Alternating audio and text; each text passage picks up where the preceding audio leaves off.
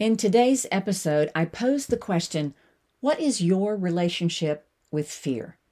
Now, I often talk to my coaching clients about the difference between being brave and having courage. I tend to be brave if I have the education, the experience, or the expertise to do something. But when I am not brave, I have to draw upon my courage. And courage always has an element of fear.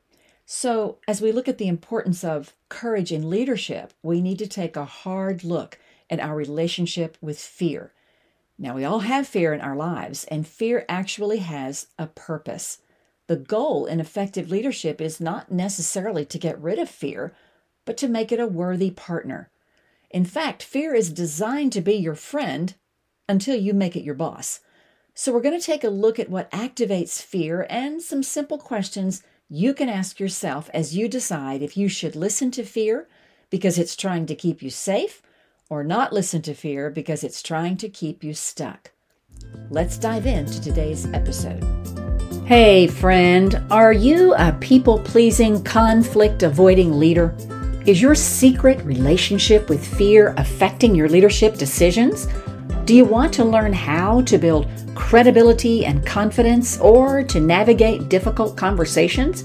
Do you long to manage your time without sacrificing your family or self-care? Welcome to Leadership Becomes Her. I'm Becky Burrows, your host and a minister and life and leadership coach with over 50 years experience in leadership. Now, I firmly believe God has given you everything you need to lead well. You have the toolbox. You just need to learn how to use the tools. So get comfy or start a mindless task. You know how to pause or rewind if you need to. Let's get started.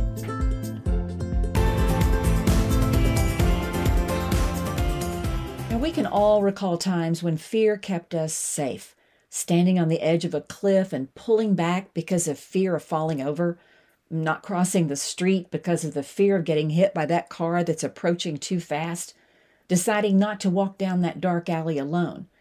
Yes, fear has a purpose. It's designed to keep you safe. But we often give fear too much agency over our lives, and I think it's because we have a distorted relationship with fear. Let me explain what I mean.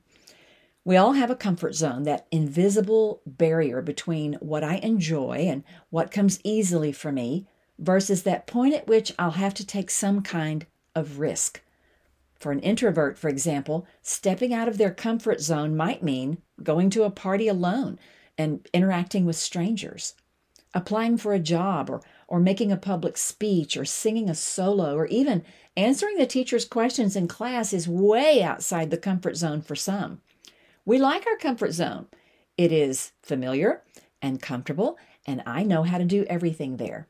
In my comfort zone, I am not scared or anxious or nervous. I am confident and comfortable. Well, that's the beauty of the comfort zone. But there's a flip side to staying in my comfort zone. It also keeps me small and insignificant. There is no learning there. There's no growing there. There's no transformation there. All of the magic happens outside of my comfort zone. Think of everything you have ever accomplished in life, everything you did for the first time. Chances are it all happened outside of your comfort zone.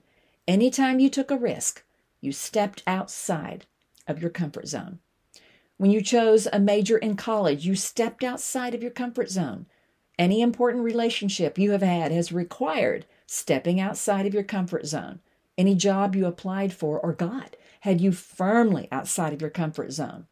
Becoming a parent, developing a new skill, doing something you've always wanted to do, any achievement in life or work, all required that you take that courageous step outside of your comfort zone. But you can't step outside of your comfort zone without facing fear, because fear lives on the border of my comfort zone, standing guard, protecting me, keeping me safe, and often keeping me stuck. And if I make a move to step outside of my comfort zone, fear wakes up and sounds the alarm.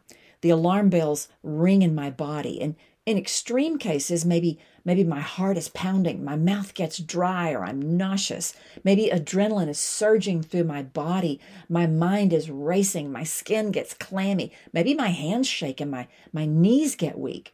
In other situations, maybe fear is all in my mind as I picture everything that could go wrong. Maybe you experience one or all of these physiological changes to varying degrees, depending on what it is you're about to do that's outside of your comfort zone, because fear is trying to get your attention. If you make the move anyway to step outside of your comfort zone, fear has to shift.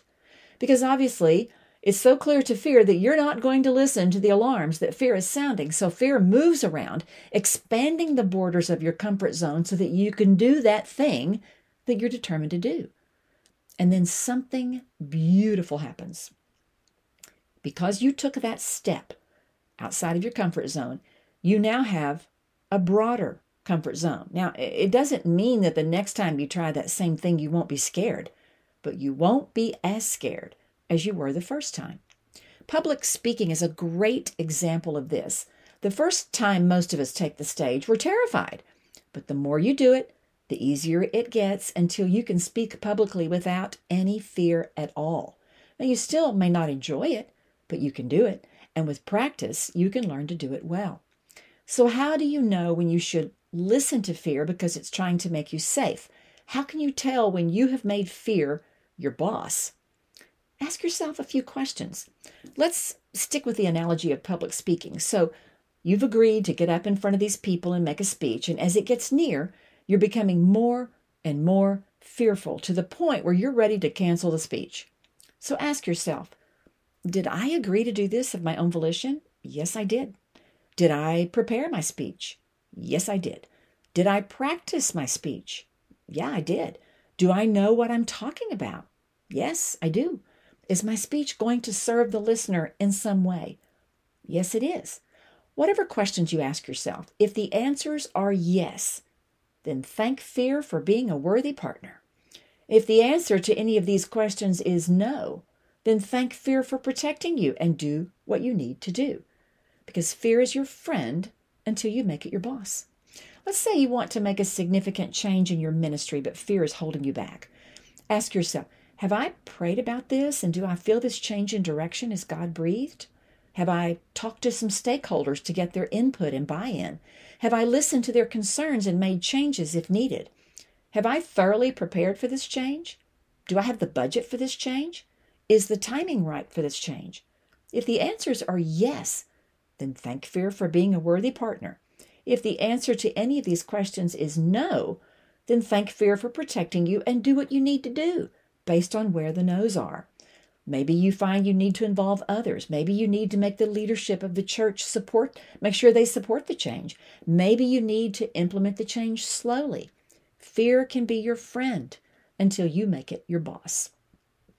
Unfortunately, what happens all too often is that we experience fear, and rather than work through it by asking ourselves questions, we use it as the reason to be stuck. And choosing to do nothing because you are afraid or because you don't know what to do is making a choice. You have made the choice to do nothing out of fear rather than working through the fear.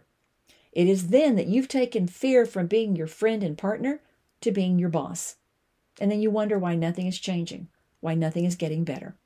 There are so many scriptures about fear, but one of my favorites is Isaiah 41:10, where the Lord says, "Do not fear, for I am with you.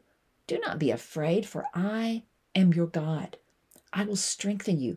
I will help you. I will uphold you with my victorious right hand."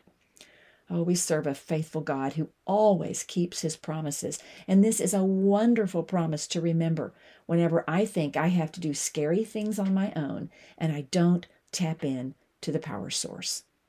I want to challenge you this week to examine an area in which you have a lot of fear. Ask yourself a series of questions to see if the fear is something you should pay attention to or not.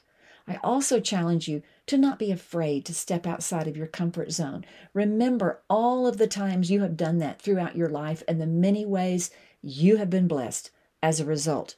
And there are more blessings to come. You just have to step out in faith. God is with you. He will strengthen you, and He will help you. My next Leadership Bootcamp for Women in Ministry starts in April of 2024, and it fills up fast. So go to our website, leadershipbootcampforwomeninministry.com, to learn more or to register. We would love to see you there. I want to help you build a solid foundation upon which your leadership can stand tall. Hey, let's do this again next week. It is my prayer that this podcast inspired you, blessed you, or made you think. If so, please share it with a friend, subscribe, and please leave a review. Hey, I want to connect with you. Follow me on Facebook, Instagram, and LinkedIn. Send me a DM or email me at hello@beckyburrows.com. If you are a Christian woman who leads and you are interested in one of my leadership boot camps for women in ministry, this is a 4-week workshop, or becoming part of a Kairos cohort year-long group coaching, send me a DM or an email for more information. We'll talk soon.